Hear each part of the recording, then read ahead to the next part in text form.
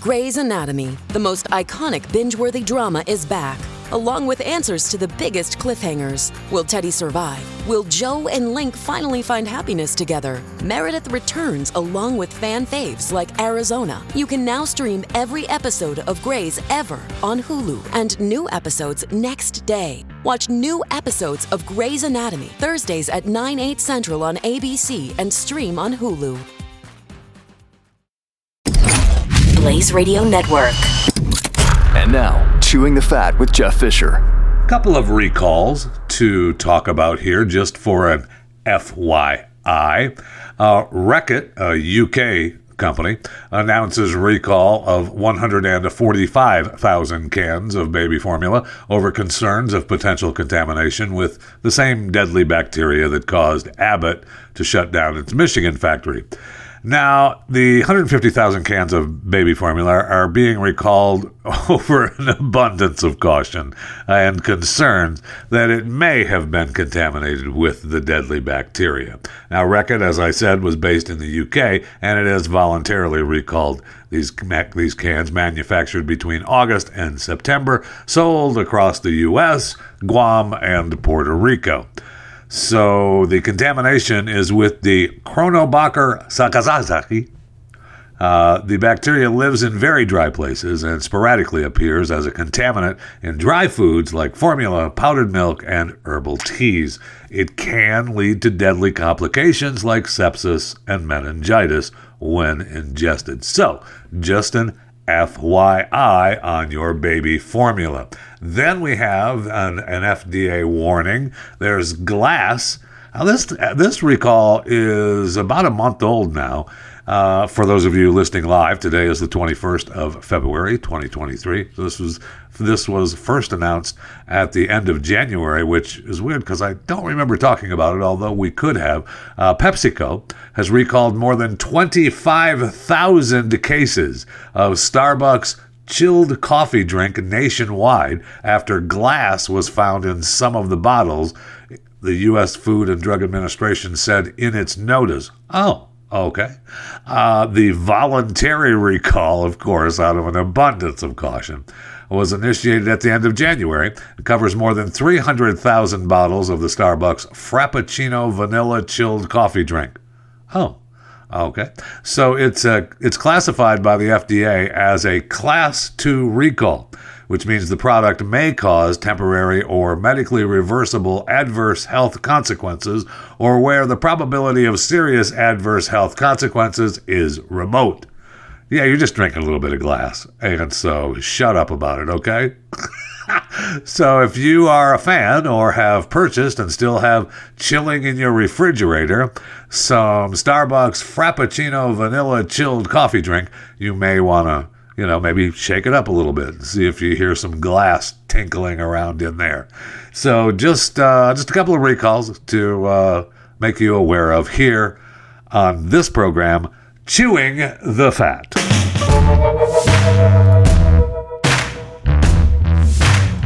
It is Pancake Day today. Yay! It's the traditional feast. The traditional feast day before the start of Lent on Ash Wednesday. Hey, that's what Mardi Gras is, Fat Tuesday. I mean, Enormous Tuesday. And Carnival celebrations are all about, to go ahead and get your sins out of the way so you can do that 40 days leading up to Easter and be absolved of all your sins that you did before Lent and Easter. And so apparently the bell would ring for people to come to confession, and they called that the pancake bell, and that's still rung today. So they would use up all their eggs and fats and embarking on the Lenten fast, so they didn't have that in there. You don't want any of that stuff in your refrigerator. It may drive you to sin. Then I was reminded that it was Pancake Day because I saw a tweet from @Pastor Alex Love, who reminded me yesterday that today was Pancake Day because on this day, this is what it says in the tweet, 1,999 years ago, Jesus went into the desert for 40 days and nights with only some milk, flour, eggs, lemon juice, icing sugar, butter, melted chocolate, and a modest portable gas oven with a heavy-based frying pan. Praise be to you, Jesus. So, amen, and enjoy Pancake Day, okay? It's also a day where we have to celebrate the anniversary of the Communist Manifesto published by Karl Marx in 1848. Yeah, so, man, it's a surprise that the Communist Manifesto was published on Pancake Day.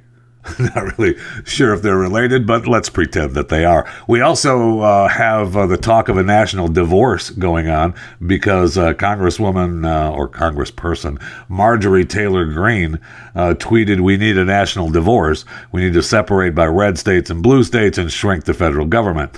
Everyone I talk to says this. From the sick and disgusting woke culture issues shoved down our throats to the Democrats' traitorous American last policies. It's not American. It's from the throats to the Democrats' traitorous America last policies. We are done. Now, divorce is not fun. You can make this case, Marjorie, Congressperson Marjorie Taylor Greene, but divorce isn't fun. And maybe we just stick together for the kids. I know sometimes the threat of divorce makes a couple become stronger. And maybe that's what we can hope for, that just the threat of divorce will strengthen the marriage.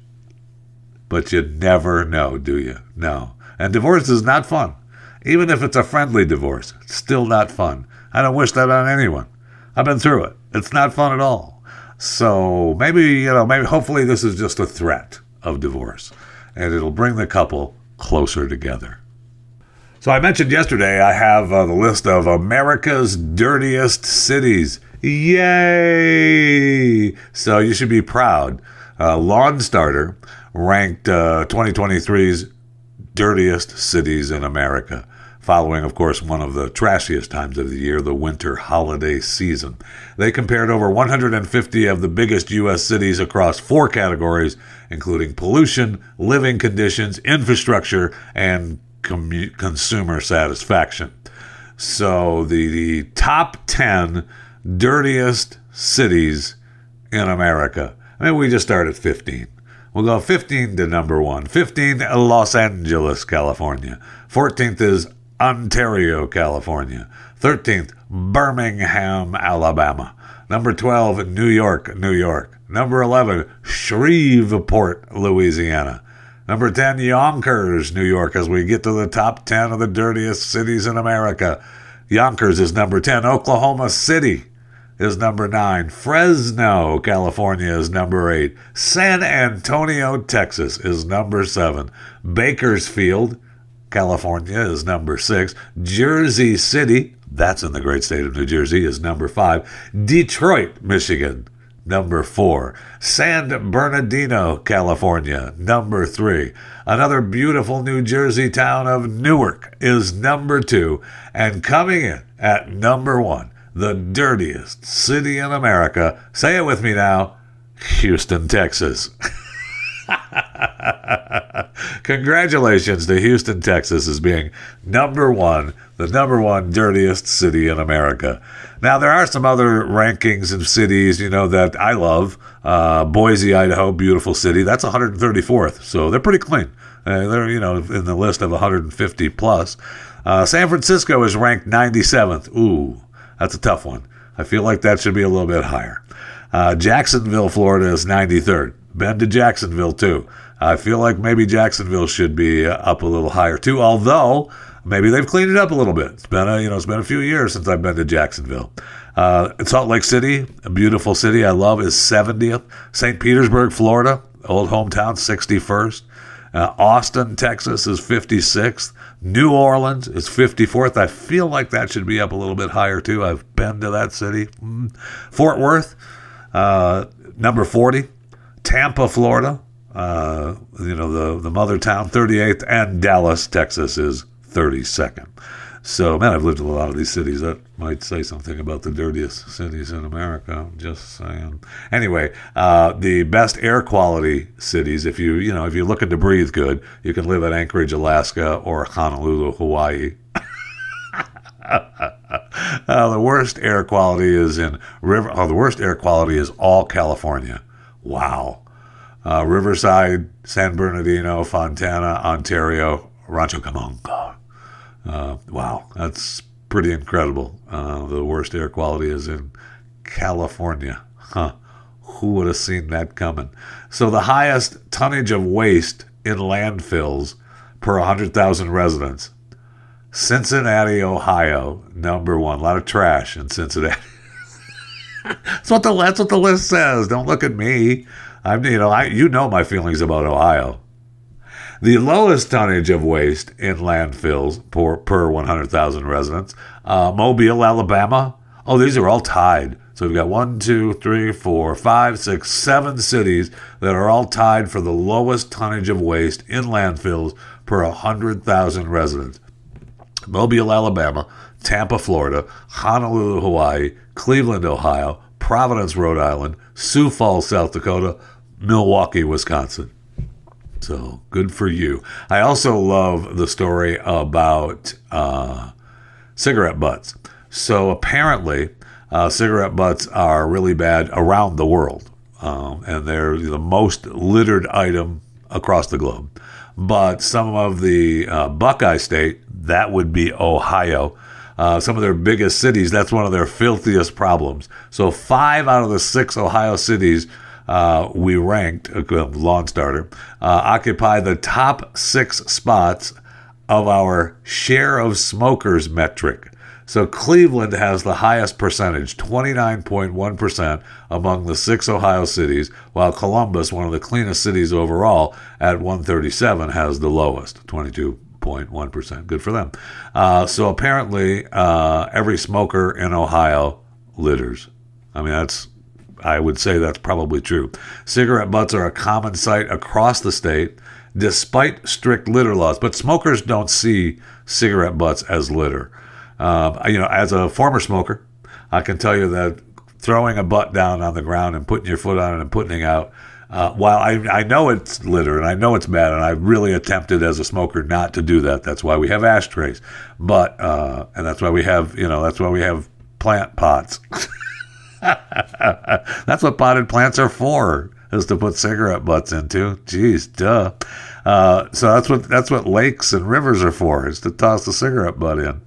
I mean, they tell you all the time when there's a fire hazard, when it's, there's a fire warning out that so dry, don't throw your cigarette butts out the car windows. And that happens a lot around the country.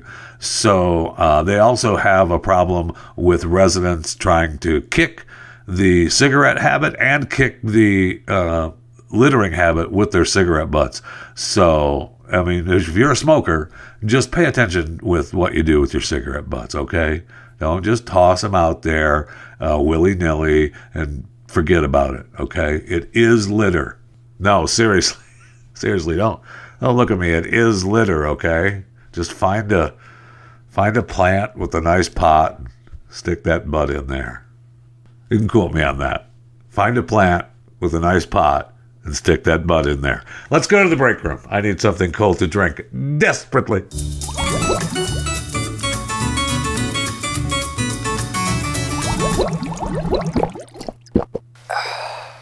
So have you seen the fight between Project Veritas and the board and James O'Keefe? Now, I've met James multiple times. He's okay. I got no problem with James or his posse that travels with him. But he's the founder and CEO, or was the founder and CEO of the Project Veritas. And he's reportedly leaving the company that he founded in 2011. Okay, well, apparently they claim, and this was the original reporting of why they were having a big fight with him and the board of Project Veritas, is that 16 staffers tried to oust him from the leadership of his own company, claiming, among other things, that he was difficult to work for, and once even stole a sandwich. which resulted in a dispute within the board of directors. So he was mean. He was mean, and he stole a sandwich that was in the refrigerator, and that was mine. Now, I will say I'd be a little pissed, too, if it was my sandwich, but would I think that he needs to be ousted as the CEO and the head of the board of directors? No. No, I would not. And James will probably land on his feet. Now, he posted like this 8-hour-long video. It was only like 45 minutes or so. It just felt like 8 hours about why he was resigning from Project Veritas. And I did not make it through the whole thing. However, I will say then Project Veritas released a story talking about, hey, we've got a statement on the board of directors issues that, goes kind of contrary to what Mr. O'Keefe was saying. And according to the board of directors, after an investigative audit report, James was suspended indefinitely pending a resolution. Okay, so according to this, and this is, of course, the board fighting back against James O'Keefe, because many people, like me, believe that without James O'Keefe, you don't have Project Veritas. I'm sorry, you just don't. You can call it Project Veritas, but he's the guy. He's the guy that started it. He's the face of it. He's the guy. So, I mean, you can try to survive after that, but people are already asking for their money back, and people are claiming that in the last couple of weeks, you were fundraising with the help of James, knowing that you were going to suspend and or kick him off the board and get rid of him. And so they want their money back. We'll see if that actually happens. But according to the board, there was a $14,000 spent on a charter flight to meet someone to fix his boat under the guise of meeting with the donor. $60,000 in losses by putting together dance events such as Project Veritas Experience. Over $150,000 in black cars in the last 18 months. I'm not sure what that actually means. Thousands of dollars spent on DJ and other equipment for personal use.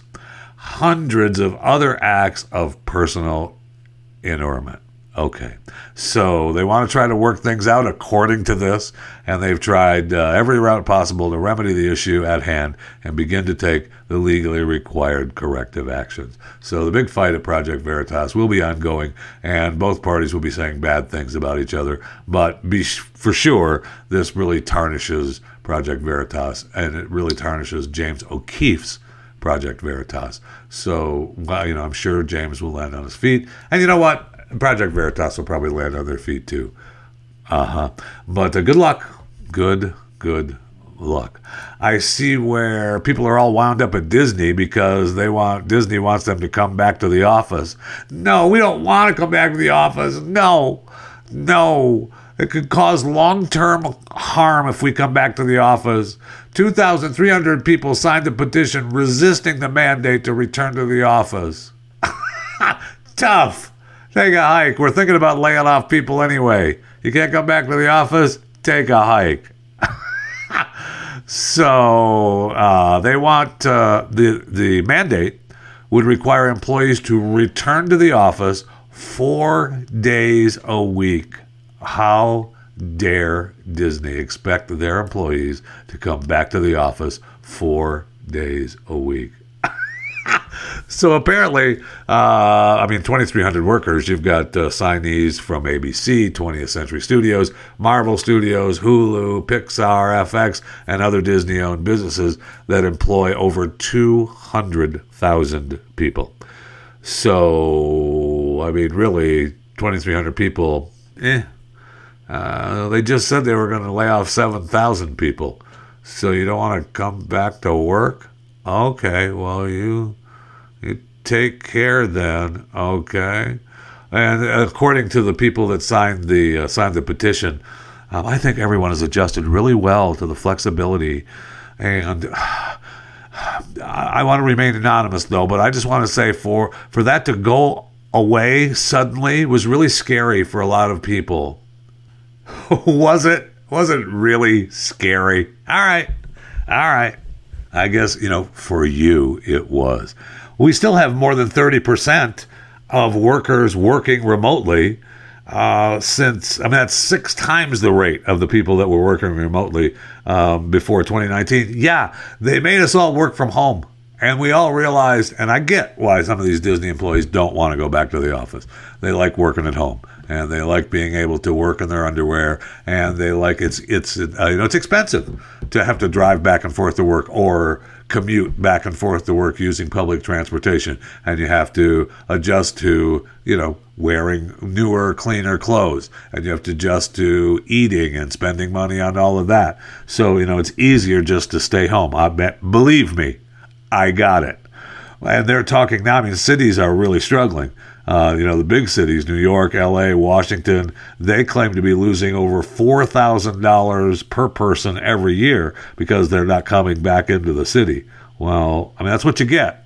You shut everything down, you made everybody stay home, and now a lot of people like it.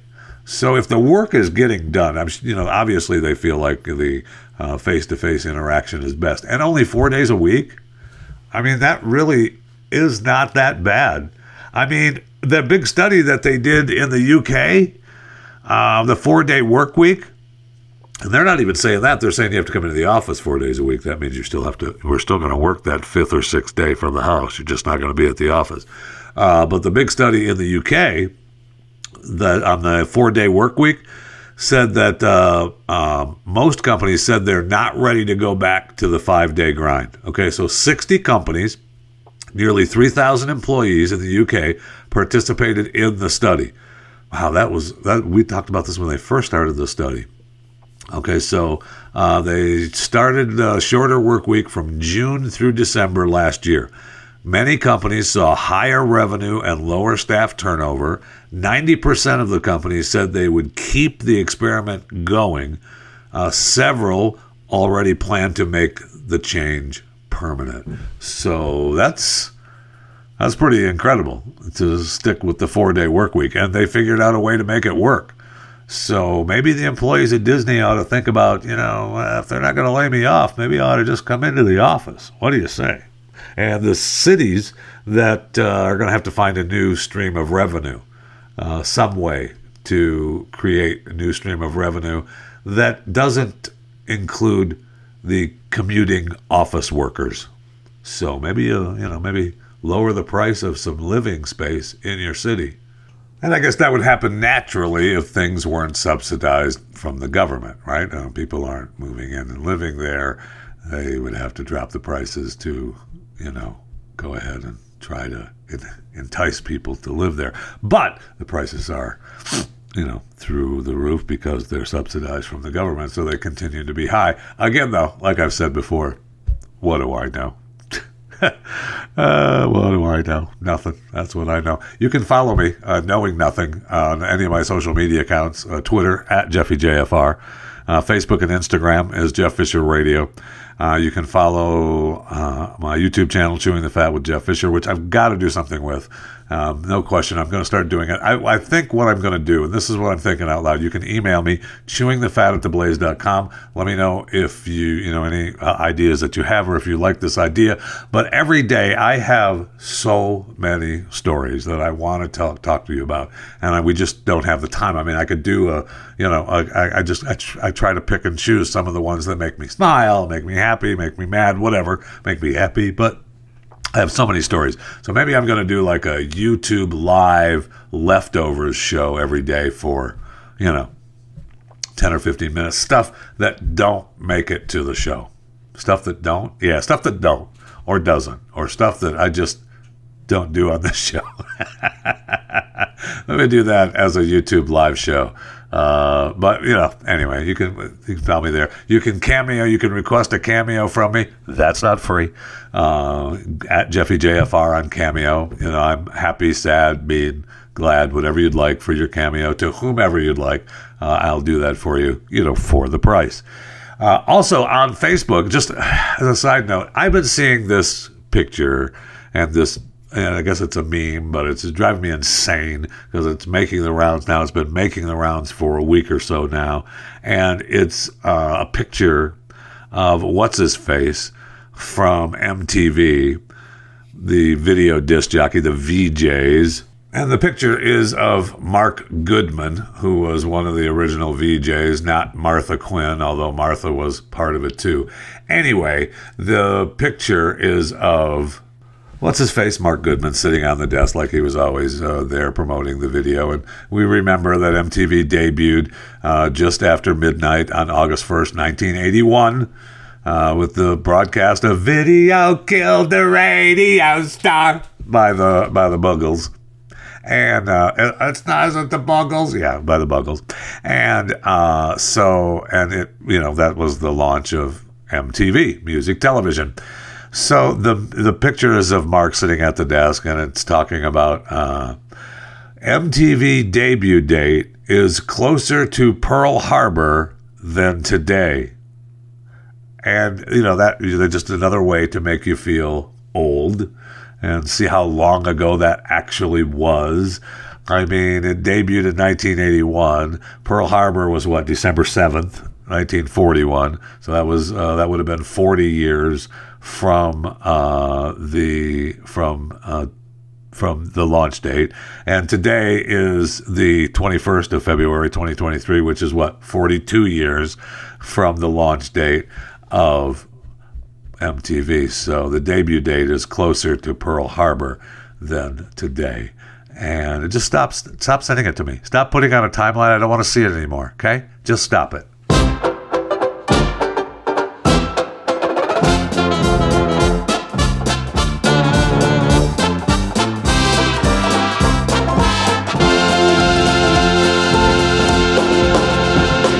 We are at a tipping point in America. With 400,000 children in the U.S. foster care system and a quarter of those awaiting a forever family, Christians must step up. This is Jack Graham, Senior Pastor at Prestonwood Baptist Church, inviting you to Chosen, a summit addressing these urgent needs on Saturday, April 13th. Chosen will empower churches to begin foster care and adoption ministries and equip families who are adopting or fostering. We have great speakers joining me, including Sadie Robertson Huff and Governor Greg Abbott of the great state of Texas, along with dozens of breakout sessions. I urge you to join us and help make a difference in the lives of these precious children. Register at prestonwood.org/chosen. So who died today? Who died today? I'm watching Criminal Minds Evolution. It's ended. I've watched all the episodes now on Paramount Plus. And at the end of the final episode, it says in loving memory or whatever they said to Harry Bing. And I'm like, well, okay, so who is Harry Bing? So I look it up. And Harry Bing was a producer, co-producer, executive producer on a lot of Criminal Minds shows. All right. So he died back in 2021 at the age of 77, but he was a huge part of the show. He was executive producer or co-executive producer on 186 episodes between 2011 and the series ended 2020. He also worked as an assistant director on Melrose Place, Northern Exposure, Max Headroom. He was born in LA in 1943. So he was a big part of Criminal Minds. And so he passed away at the age of 77 on February 19th. In 2021. So, he died on February 16th. It was announced on the 19th that he passed away, and that was worth in loving memory of Harry Bing at the end of Criminal Minds Evolution. The first season of Evolution wasn't bad. I enjoyed it on Paramount Plus. It's already been re-upped for season 2, and it was worth it. I love the whole idea of the network of serial killers. I don't spoil it for you. But as well, it's already out. It's done. Okay, Paramount Plus. You can watch all 10 episodes. Get over it. But it was good, and I loved Criminal Minds from the very beginning. Anyway, it was a great show. I love the BAU, and I see where my man. Speaking of the BAU, really the founder of the BAU, John Douglas, is doing a master class, and I would love to talk to him. If you know John, I've been trying to reach out to him, and he has not responded. I know, big surprise. I love John. I've talked to him about his other books, writer of Mindhunter and Behind the Show on Netflix, and The Killer Across the Table, and The Cases That Haunt Us. The interviews are available on Chewing the Fat here. I've talked to him multiple times. Well, he's doing a master class now, and his master class is on profiling. And so it's John Douglas, and this is my masterclass, and he's teaching a masterclass on profiling. That would almost is enough to make me sign up for masterclass, and I may have to, because I love John and I love criminal profiling. So we may just have to break down and get the masterclass. But I definitely want to talk to him about his class and some of the things that he's teaching. And I'm sure some of the things he's teaching is exactly what he talks about in his books and his shows. So if you know John, tell him, hey, return my call. What's going on? All right, profile that, John. So anyway, Harry Bring, who I think I've been calling Bing, so I apologize for that. His name is Bring. Apologize, Harry. Is dead at the age of 71. Harry Bring, B-R-I-N-G. Also, who died today? Red McCombs, a San Antonio business and Spurs icon, died at the age of 95 years of age. According to his friends and people who know the history of San Antonio and B.J. Red McCombs, he was probably the most significant San Antonian of the 20th century. His impact on the city of San Antonio, from the Hemisphere in '68 to bringing the Spurs to the town, was immeasurable. And I did enjoy how he called himself B.J. Red McCombs, a self-described car peddler who built an empire that included auto dealerships, communications, sports teams, oil and gas exploration, real estate, and ranching. B.J. Red McCombs, rest in peace, dead at the age of 95. Also, who died today? A man named Jasper Krause, of unknown age, in Ireland, has been killed because he was attacked by a Brahma chicken that was moved to his property after it had attacked a child. Maybe we should have put this thing down. Okay? So apparently, Krause was on the ground in the kitchen in a pool of blood with a wound on the back of one of his legs. One of his tenants told his daughter what happened. They arrived at the house. She saw blood on the floor, paramedics performing CPR. Krause had a puncture wound on his left leg and a trail of blood from the house to a chicken coop outside. So they realized the chicken must have caused her father's death.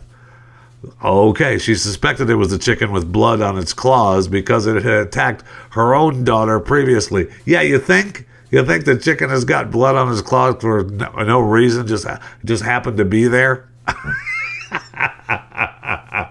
You can't interview the chicken. What happened? I just walked in. He was already bleeding.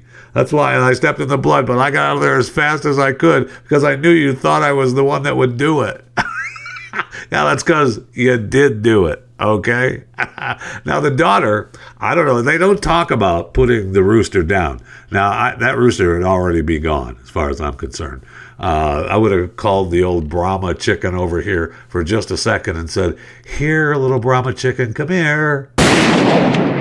And that would be the end of the old Brahma chicken. However, the daughter is more upset because she has not gotten any help from the government to clean the place up. So he was ultimately pronounced dead after 25 minutes of CPR, and the paramedics took him, but he was already considered dead. But the daughter said, hey, there should be support for people in this type of situation when it comes to cleaning up the blood. So she added that if it were murder, there would be help to clean it up. So she's pissed that she has to do it on her own or pay someone herself out of her own pocket to clean up the blood because it's not murder. It's just death by what they're calling as misadventure or an accident. So she doesn't get any help. Sorry about it. And according to the tenant, this Corey O'Keefe, who found Krause in the house said that the last thing that Krause said was rooster. So we know that he's guilty. Okay, it was a deathbed or death kitchen floor confession. So rest in peace, Jasper Krause of unknown age in Ireland.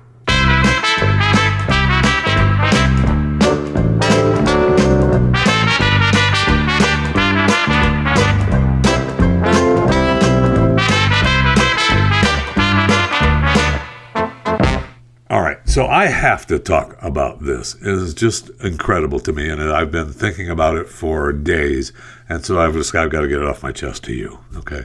So if you follow me on Twitter, at JeffyJFR, or Facebook, Jeff Fisher Radio, you saw I posted last week a link for Deanna Dykeman, a photographer, and she has a show and a book called Leaving and Waving. And on her website, it talks about, this is her explanation of the show. For 27 years, I took photographs as I waved goodbye and drove away from visiting my parents at their home in Sioux City, Iowa. I started in 1991 with a quick snapshot, and I continued taking photographs with each departure. And I'm going to try to get through this without actually crying, because it brought back so many memories. It started in 1991 with a quick snapshot, and I continued taking photographs with each departure. I never set out to make this series. I just took these photographs as a way to deal with the sadness of leaving. It gradually turned into our goodbye ritual. It seemed natural to keep the camera busy because I had been taking pictures every day while I was there. These photographs are part of a larger body of work I call Relative Moments, which has chronicled the lives of my parents and other relatives since 1986. When I discovered the series of accumulated leaving and waiting photographs, I found a story about family, aging, and the sorrow of saying goodbye. In 2009, there's a photograph where my father is no longer there. He passed away a few days after his 91st birthday. My mother continued to wave goodbye to me. Her face became more forlorn with my departures. In 2017, my mother had to move to assisted living. For a few months, I photographed the goodbyes from her apartment door. In October of 2017, she passed away. When I left after her funeral, I took one more photograph of the empty driveway. For the first time in my life, no one was waving back at me. The show that she has is about 90 photos. The book, I'm sure, is so many more photos. But the pictures for the show are awesome, with Mom and Dad waving goodbye. And it brought back so many memories of waving goodbye from my grandparents to my folks. I wish I had done this. What a genius idea this is.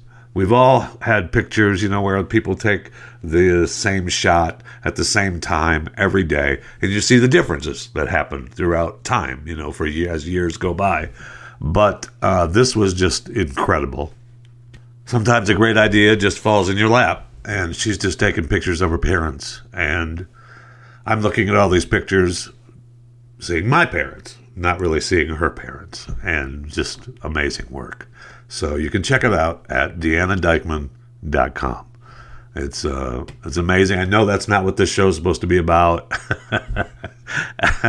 but I've been thinking about it for days, and it's just awesome work by Deanna Dykeman, and it's awesome to look at that and have the memories, and seeing all your memories through her memories. So just go and enjoy your family, enjoy your friends, and know that those moments are special. It'd be nice. I would love to have a picture of my grandfather waving goodbye to us when we were kids, and using the lines that I still use today.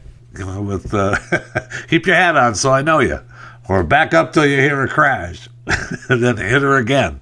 Those are a couple. I would love to have a picture of my grandfather waving goodbye, knowing that he was saying that when he was saying that. But I know that that's not what this Chewing the Fat is supposed to be about. So I'll stop. Okay, back off me.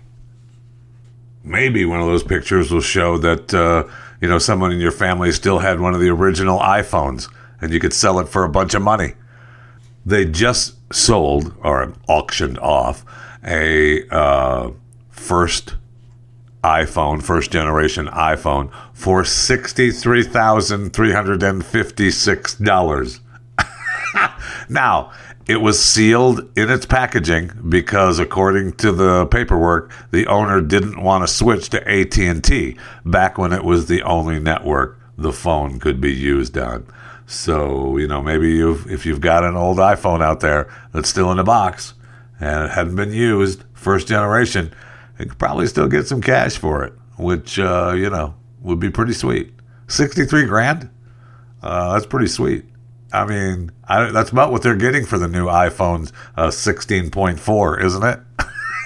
I know they're adding all their new emojis with their shaking face and pink hearts and two pushing hands and their little, new animals and all kinds of hair pics. And they got all that stuff going on for the new emojis. So I think that's what they're getting now for the new iOS 16.4 is right around $63,356. I could be wrong.